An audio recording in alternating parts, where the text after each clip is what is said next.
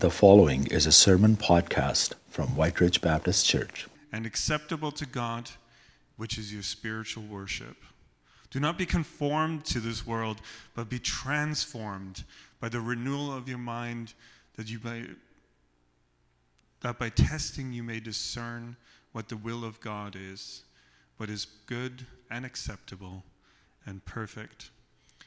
And the second excerpt comes from Philippians 1, 8 to 11. Philippians 1, 8 to 11.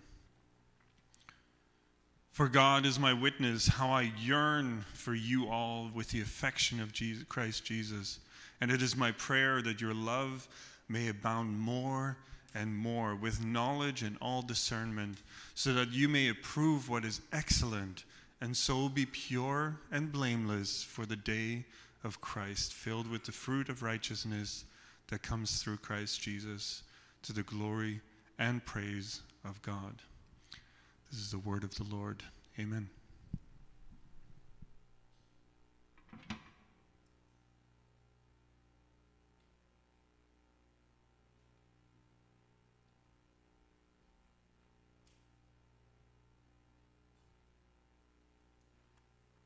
Amen. Thank you, Rudy, for the scripture, and thank you, Anna and Emma, for leading us in worship. And let's take a moment to pray right now. Let's pray. Heavenly Father, we come to you, and like we just sang, we come to the altar, and we come, as we have heard in the scripture, living sacrifices. Holy and acceptable to you we want to be. And Lord, when we come, we just come with all the stuff, like Anna reminded us, all the mess. We come with all that we are because you know everything that we are, and we come to everything we know about you. And we would ask you this day, would you meet us, O Lord? Would you meet us in the Word of God as we look at the Scriptures? And would you meet us, Lord, in our trials and struggles, whether it's physical health that many are facing during the pandemic, or just colds and flus, whether it's the difficulties of different job situations or family life. Father, there are many things that are affronting us in these days. We pray, oh God, meet us. We come to you. We lay our lives before you. We need you, and we acknowledge that. And we thank you, Lord, for these precious little babies that were born and their families. We pray blessing upon them, oh God, and encouragement. And thank you, Lord, so much. And would you now help us as we open up your word to let your searchlight come into our hearts and minds and uncover and expose anything you want to see changed and transformed, and help us to cooperate with your Spirit. We pray in Jesus' name. Amen. Well, indeed, it is a blessing to these little children, these little babies that have been born. And of course, we're so delighted, Pat and I, to be grandparents over again, and we met Lucia the other night, and she's a precious little girl. Do you know that I think during the pandemic, and Kevin could correct me on this, but I think there's something like 15 or more babies born in this past couple of years, and so we don't likely hope that we'll get all of them dedicated on the 23rd of January. So we'll just try to keep on offering Sundays for those baby dedications. We're joking about how most of these babies are going to be running down the aisles to be dedicated, I think, by the time we dedicate them. So that's the way it is. Well, we are studying the book of Romans, and I'm so glad that we are in chapter 12. And my sermon title this morning is called A Transformed Life, Renewing Our Minds by the Mercies of God. And last week I shared an introduction to the sermon on the chapter of Romans 12, and I I shared with you especially about verse 2 and the two key words that are being used in Romans 12:2, the word do not conformed or be conformed, but be transformed. And that word metamorphosis is the word in Greek that we see Paul using for the change that God wants to work in our lives, that transformation.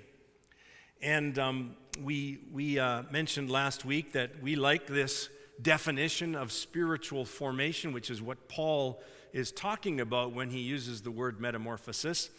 And this is by Mel Lawrence. He says spiritual formation is the progressive patterning of a person's inner and outer life according to the image of Christ through the intentional means of spiritual growth.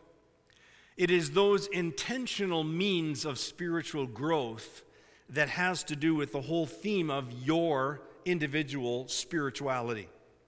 What are the intentional means of spiritual growth that you are adopting into your family and into your personal life that are going to help you to grow and be transformed into the image of Jesus Christ? And that whole subject is sort of under the banner of spirituality. Now, if you mention the term spirituality today, you could get a whole plethora, a whole variety of different responses as to what spirituality means. I mean, there's even a secular spirituality. And so there's all kinds of ways of understanding this term. But we're going to be, of course, studying the Apostle Paul. And by the Spirit of God, he is being guided to show us what true spirituality has to do with.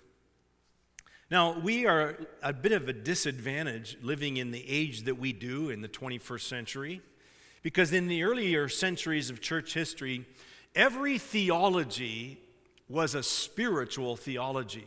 And in fact, theology itself, before the period of the Enlightenment, was a discipline that affected every other discipline or science or understanding.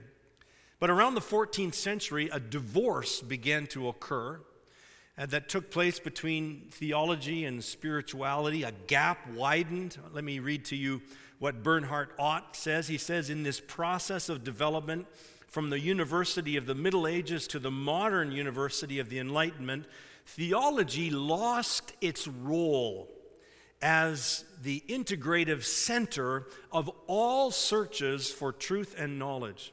Did you hear that? Theology lost its role as the integrative center for all studies of knowledge. In essence, there was a time when theology, the study of God, influenced all other studies, whether it was sociology or psychology or other sciences and so on. Because you see, the conviction that comes out of the Scriptures even is that all truth is God's truth. And so we can see how that it's integrative. But so many scholars, of course, find then that the Bible's principles actually are affirming of their disciplines of science or sociology and study. It's because all truth is God's truth. But in our age, this disintegration has happened. And so that God and theology are off by themselves. God and theology are off by themselves. And spirituality is pursued in all kinds of forms and fashions. And to use another analogy, the lens that we look through, that we've been handed, is kind of a bifocal lens. And so it makes it difficult to really focus on theology and spirituality integrated together. But they must be.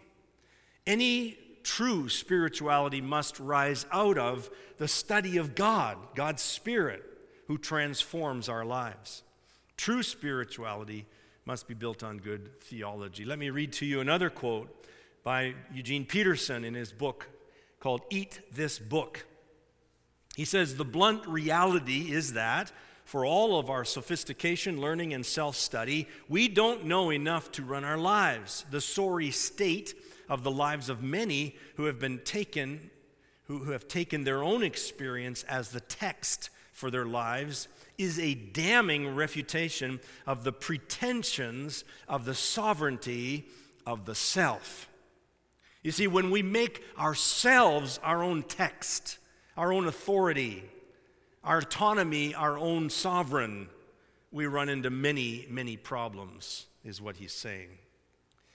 And so true spirituality is what we are going to be studying in Romans chapter 12. And we are going to be studying how to become Romans 12 Christians between now and Easter.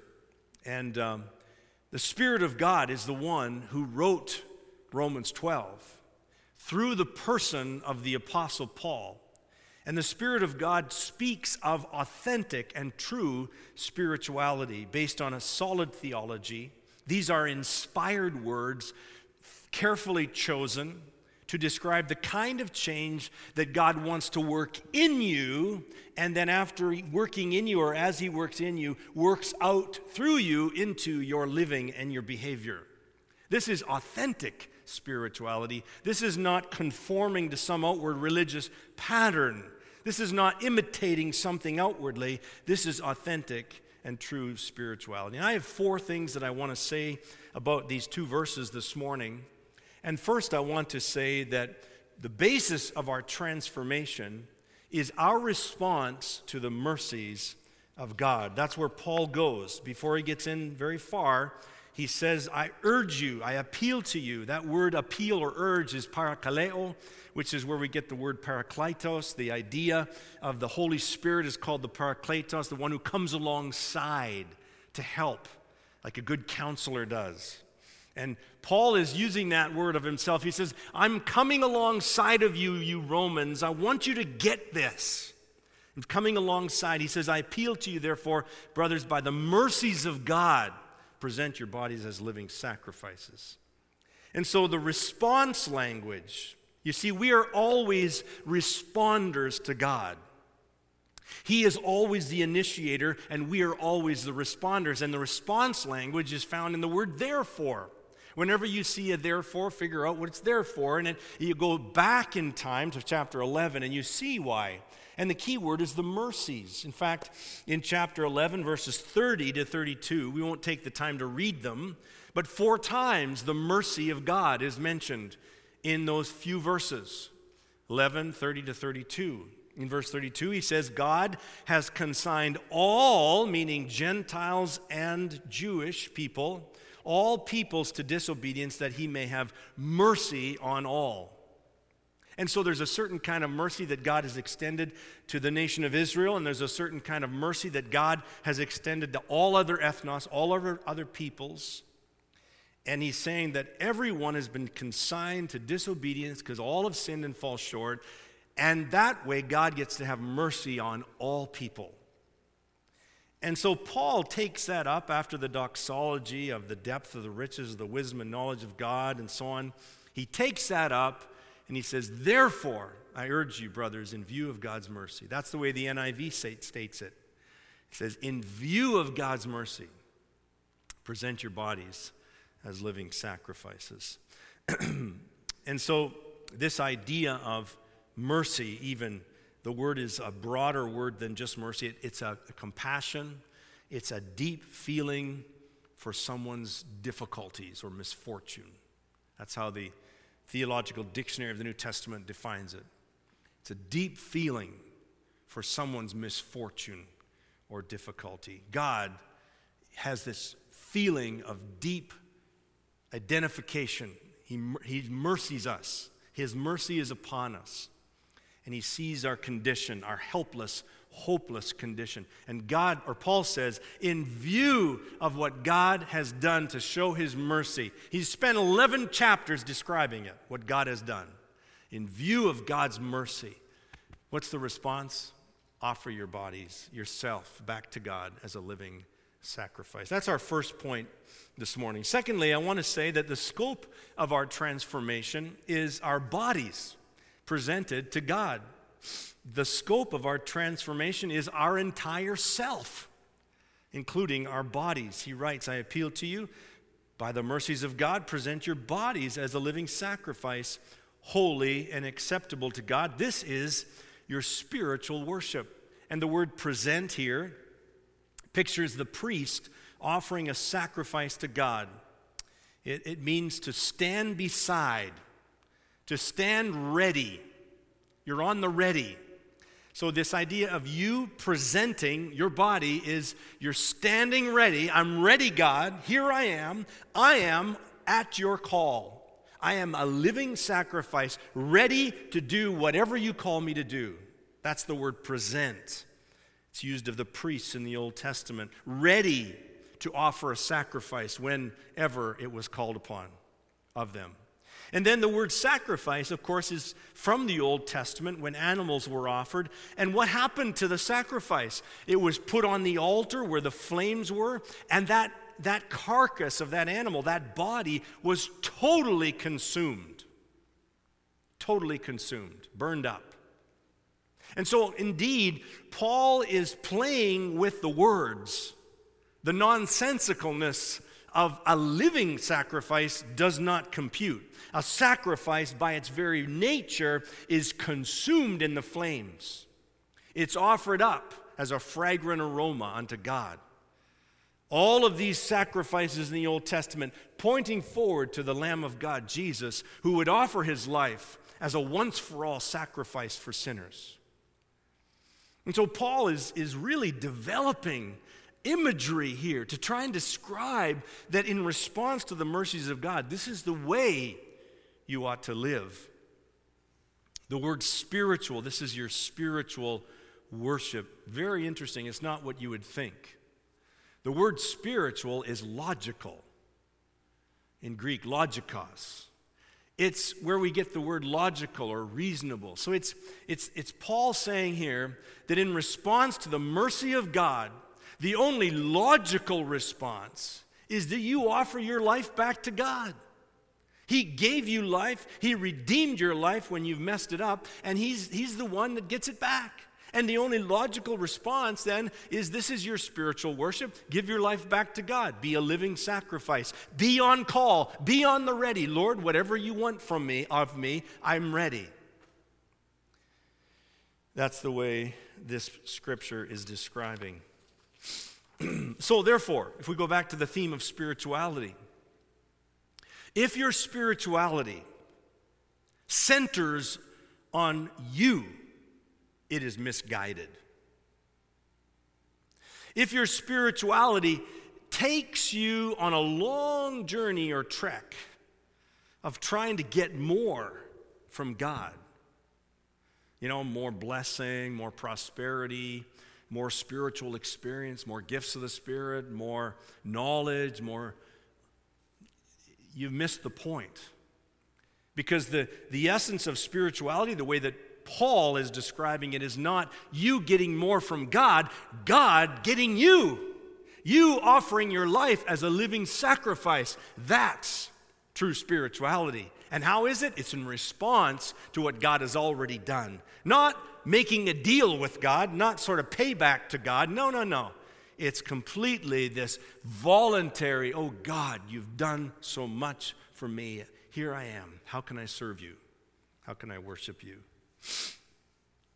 Now, the Greek understanding, to understand what Paul's saying, we need to enter the mind of the Roman Christians that were reading it, very much influenced by the Greek understanding more than the Hebrew understanding of body.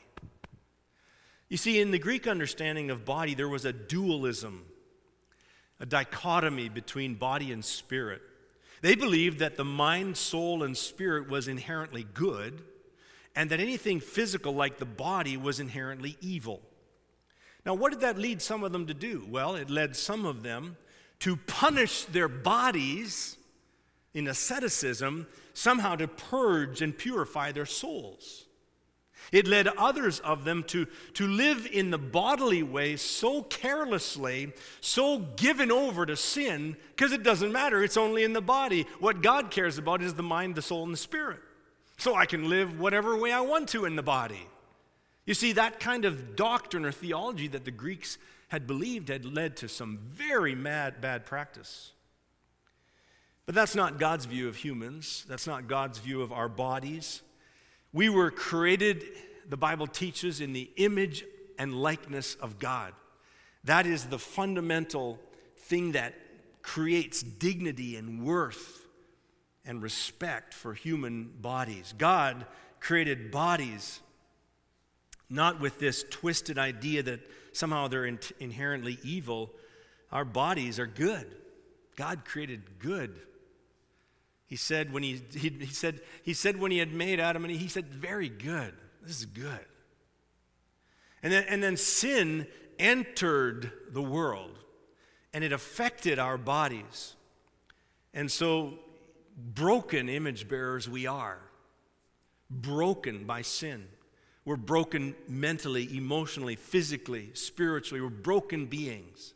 Every human being is an image bearer of God, but a broken image bearer of God. And so our view of the body is not something to frown upon or be disgusted with or whatever. We just look upon it as being in need of being redeemed, in need of being healed, in need of being captured and set free, and so on. The scope then of our transformation is the entire self, but Paul had to say it this way, bodies, because of the Greek understanding. And the scope of our transformation is the entire self, including our physical bodies, which would have been a very interesting concept for the Greeks to hear. That we were not created by ourselves. We did not evolve by ourselves. We were created by God. We were redeemed by God. We were bought at a price, it says in the Scriptures. And therefore, we are to glorify God with this body. And that's not the way the world, as you know, probably, that's not the way the world around us thinks about our bodies, that we belong to God. The way that our secular world around us sees our bodies is that it's my body, and I can do what I want with my body, and you can't tell me what to do with my body. That is the understanding in the world. And it has led some people to sin against their bodies or with their bodies in all kinds of ways. And it has led governments to make laws that protect those who want to have the autonomy of self to do what they want with their bodies.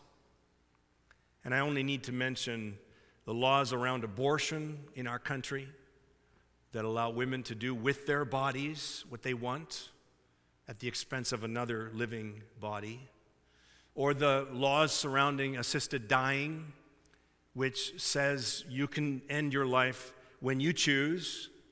And that's not the understanding of Scripture. That's not the biblical view of human life. We are not the sovereigns over life. We did not give ourselves life. We cannot be the ones who decides when it is taken away or when it is played with or manipulated. Because God alone is that. That's the biblical view, friends. Now, most recently,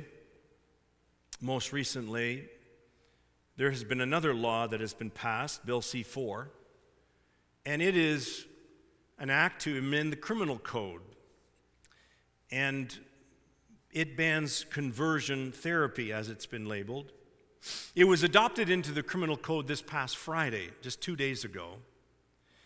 And the intent, the stated intent of this law is the banning of coercive and abusive practices aimed at repressing or reducing non-heterosexual attraction so that individuals are free to express their gender identity as they wish. Now, that is the intent of this law, which we could all agree with. Various Christian organizations, including our church and the various groups that we have supported, the Evangelical Fellowship of Canada, the Christian Legal Fellowship, the Canadian Centre for Christian Charities, all of these groups and many others I could list have said to the government, we agree that there should never be any kind of abusive or coercive practices allowed in Canada of any kind. There's no place for that. The problem with Bill C-4 is that what has been adopted into the criminal code goes way beyond just those things. It goes into the definition of the conversion therapy is so broad that it really is open to abuse in the wrong hands. And the preamble to this whole bill is also so damning of the centuries of history of Judeo-Christian thought that it calls the biblical sexuality, or our view of sexuality, a myth. Myth. And it goes on so clearly one-sided against heterosexuality to be imbalanced. And finally, I would say that it is so unclear in its implications and its applications that it is going to be decided upon in the law courts. Only the future will tell the kind of impact that this bill will have on our beliefs, our freedoms, our freedom of expression, and so on. Now, our board and our staff have prayed, thought, read, talked about this bill. And maybe you have too. I've talked to my RMP. We have written letters. And what we're concerned about is not so much the bill, which we can't control. It's our response to the bill as a church, as a leadership. And I want you to know that our position as a leadership is not reactionary to the government's bills and laws. We do not expect our elected officials to represent our Christian values when we see that we, Christians, are a minority in Canada. They are elected by the majority to lead in the things that the majority want. So I don't expect the government to have my Christian values. We are responsible to pray for our government, to make our positions known to our government, to be the conscience of society as citizens, and to equip our people to live Christianly in a post-Christian society, which is fast becoming anti-Christian, and to live under the text of the biblical call. And you know, folks, we're no different than the church at Rome in the first century, living under that government. And so with that in mind, I just want to clarify that we don't want to be reactionary, and we want to refer you back to two sermons that were preached in this pulpit less than a year ago on Romans chapter 1, where we described our view of the biblical sexuality that God has called us to, and the gender expression that God has called us to. And we give that to you it's online, it's on our webpage, January 31 and February 7 of 2021. You can find them on our webpage. You can read about them. We also would commend to you looking at our statement of beliefs. It's on our webpage. Article 4, we believe God designed marriage and the family. The Bible teaches that marriage refers to the covenant relationship between one woman and one man, equally yoked, and so on. You can read what we believe about human sexuality, about marriage, about the family. And I want you to know that I'm aware that the narrative on the street is that if you do not affirm a person's individual choices in their own gender expression, that then we are hating them, not loving them. And I want to underline this fact that we reject that thought completely. We reject that thought that we hate. We reject it completely.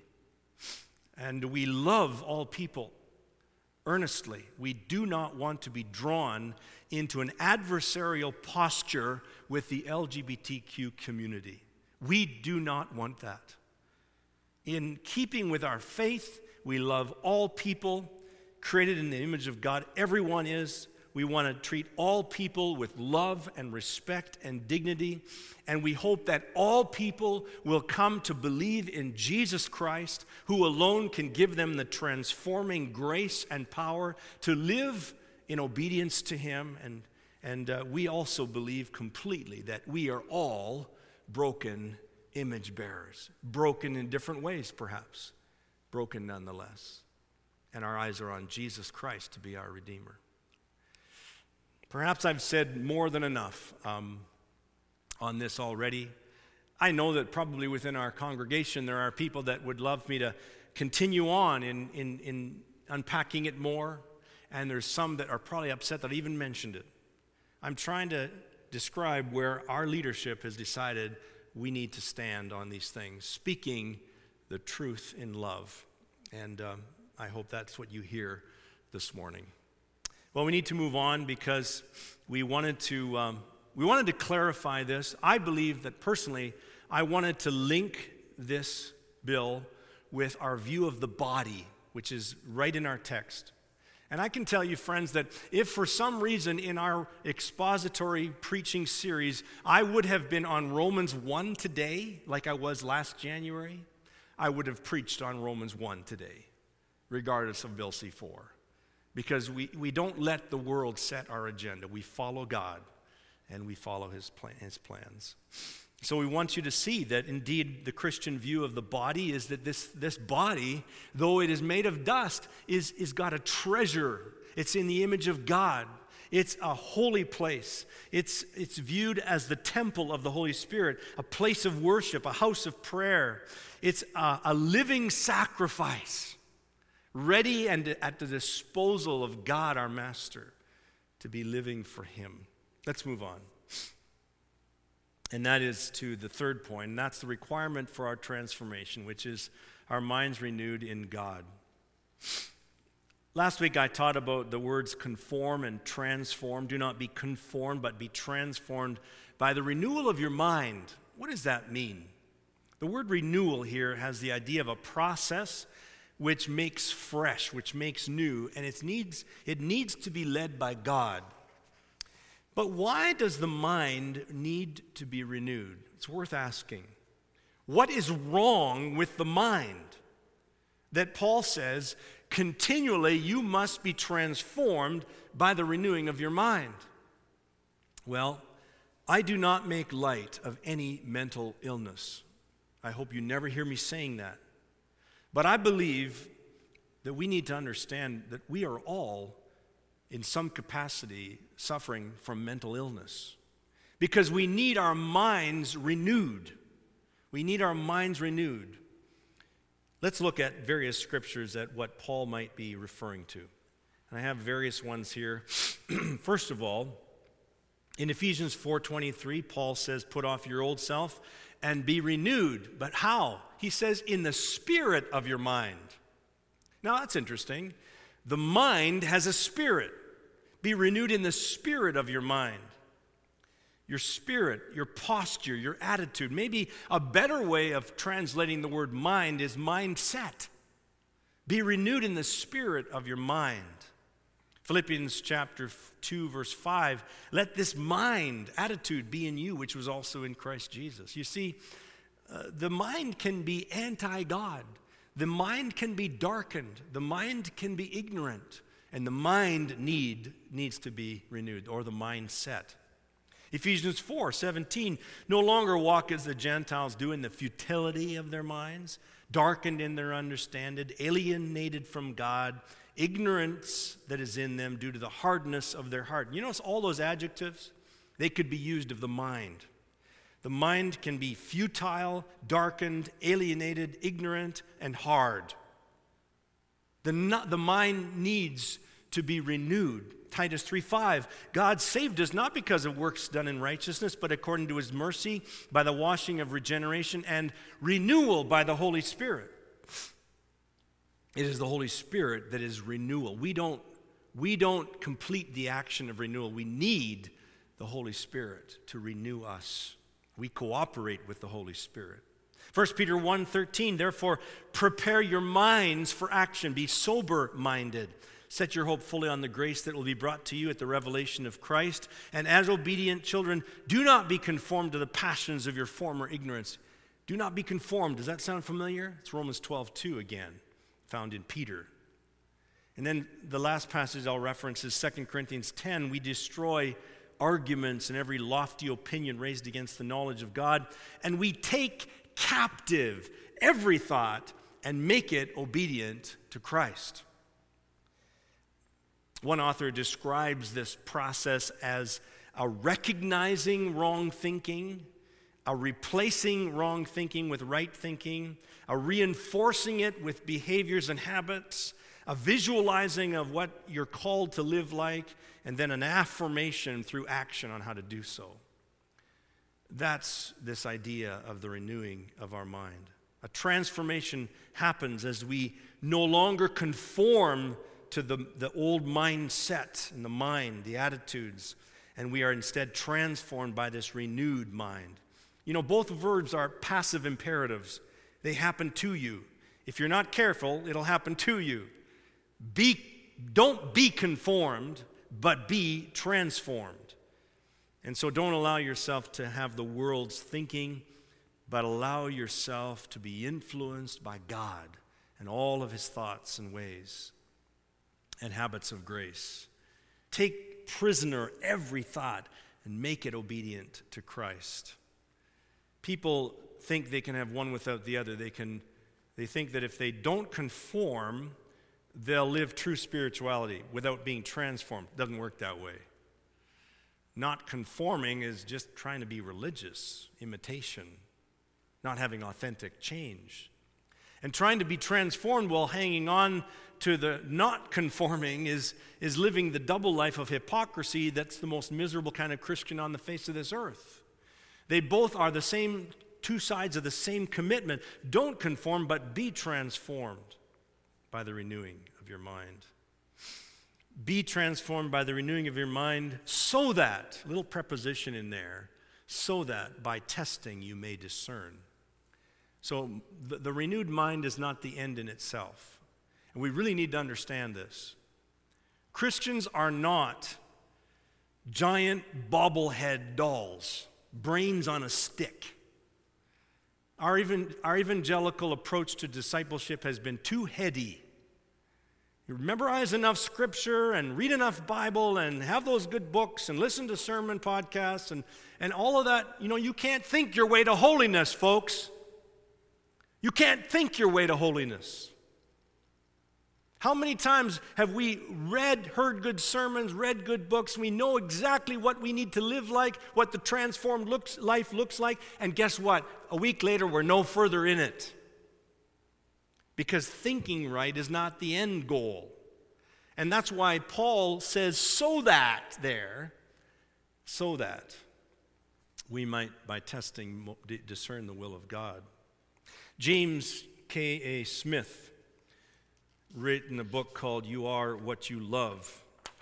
And he says this. He says, discipleship is more a matter of hungering and thirsting than of knowing and believing. Jesus' command to follow him is a command to align our longings and loves with his. He does not just inform our intellect, but forms our very loves.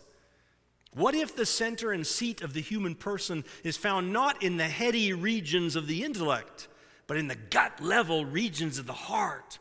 How would that change our approach to discipleship and Christian formation? Really good question. Really good question. We are not just heads, folks. We are hearts.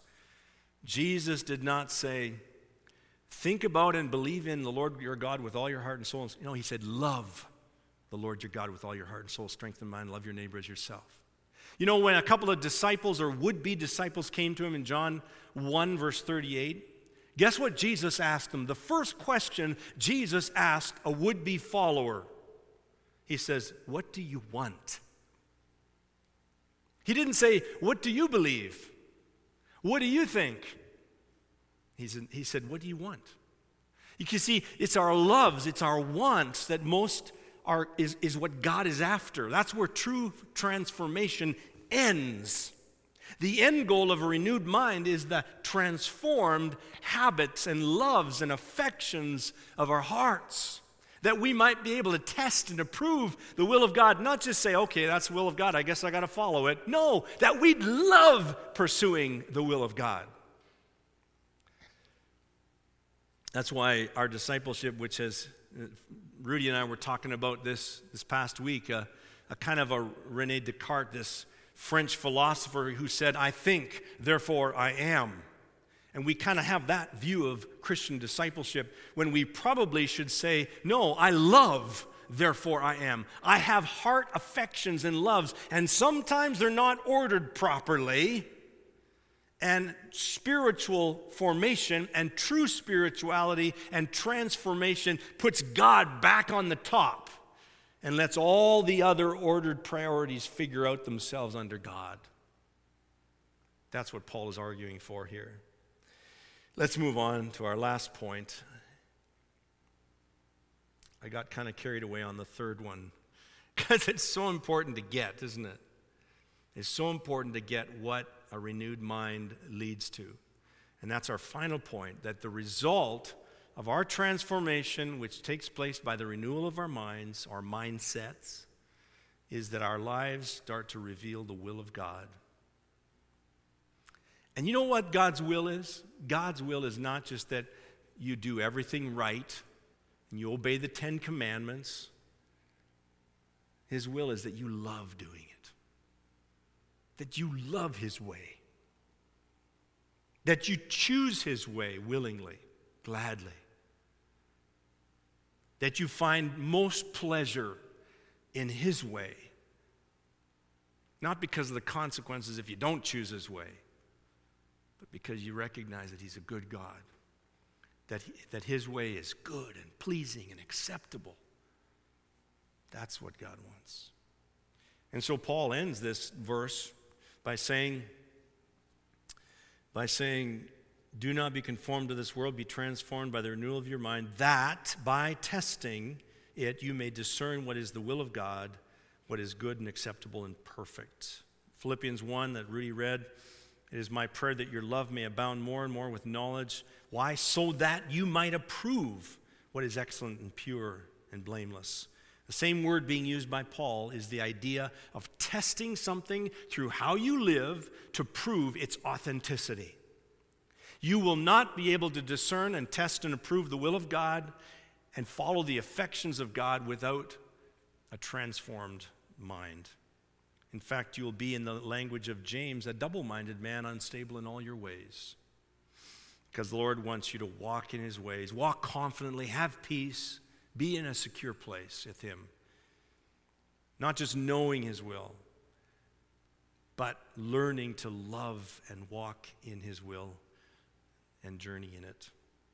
And so these two verses that we've looked at these last 2 weeks are foundational to the entire journey that we're going to be on in the coming weeks in Romans chapter 12. Becoming a Romans 12 Christian is built on verses 1 and 2, starting next week with this idea of humility, not thinking of yourself more highly than you ought to.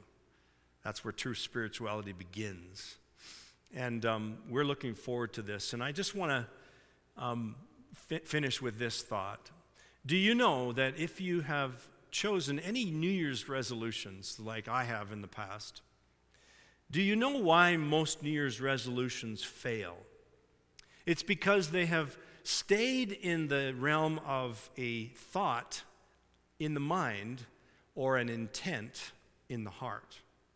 But there has been no strategy on how to get the thought and the intent into the life. I want to encourage you that maybe the strategy of your walking through the journey with us, that part of the strategy of your follow-through in your own spiritual journey, or even a breakthrough in your own spiritual journey, it could be that part of the strategy is joining with us in the journey in Romans 12 in the coming weeks, and joining with some other brothers and sisters in little clusters that allow you to explore what God and how God wants you to live. And right now, we're going to listen to a video that Doug has prepared to help you understand the first steps on how to take on this journey together. May God bless you. Thank you.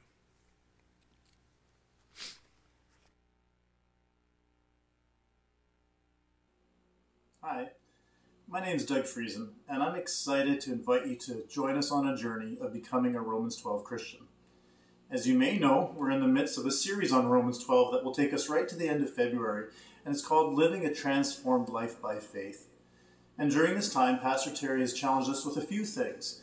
first of all, to read Romans 12 every day, to start memorizing Romans 12, to be praying about our own inward journey with Christ, and to also pray about someone that we might intentionally want to journey with. And I have one other challenge for you.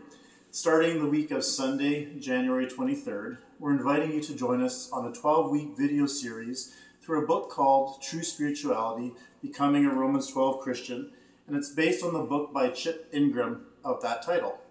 And it's a wonderful resource. It's available on Right Now Media, and anyone in our church has free access to Right Now Media. If you don't have your profile already, please contact the church office or contact me directly and we'll get you set up. But these 12 sessions are a wonderful snapshot of what daily life with Christ looks like. And it covers 5 different sections. It talks about how to give God what he wants the most, how to get the best from God, how to come to grips with the real you, how to experience authentic community, and how to overcome the evil aimed at you. These are all hugely important topics that impact our daily thought life and our daily living. So we're inviting you to go through this series with us. And you can do this at home alone if you wanted to, or with your family. But we'd really like you to invite a friend or another couple or another family to join with you in your home. And you can watch the video series and then just discuss it. At the end of every message, that's about 30 minutes, there's always a really good discussion question that you can just focus on together. And so you can plan that yourself whenever you'd like to throughout the week. But then on Wednesday nights, for those of you who are interested, from 7 till 8:30, we plan to meet together, and we'll spend the first part a short intro, watch the video, and then we're going to break into groups of 3 to 6 people for discussion, and so that you can talk about what you've learned and how it applies to your life. And those groups will meet throughout the 12 weeks together. And because we don't know all the changes that are going to happen from day to day with COVID, we're saying that the first 3 weeks, so starting January 26th, the next 3 Wednesdays, we'd be meeting online. So again, online, everybody together, and then we'll use what's called breakout Zoom rooms that you can meet in your groups of 3 to 6. And after those 3 weeks, you can decide as a group whether or not you want to continue meeting on Zoom, if you'd prefer to meet at the church around a table, or if you want to meet in someone's home. And so we'd love for you to just join this experience so that we can learn more about our walk with Christ together through Romans 12, but especially that we can develop relationships that are intentionally focused on becoming more Christ-like, because we want to help each other in that journey. So one of the things we're going to ask of you is to fill in a survey that's simply called Becoming a Romans 12 Christian registration form, just to fill in that form in the next few weeks and let us know of your interest.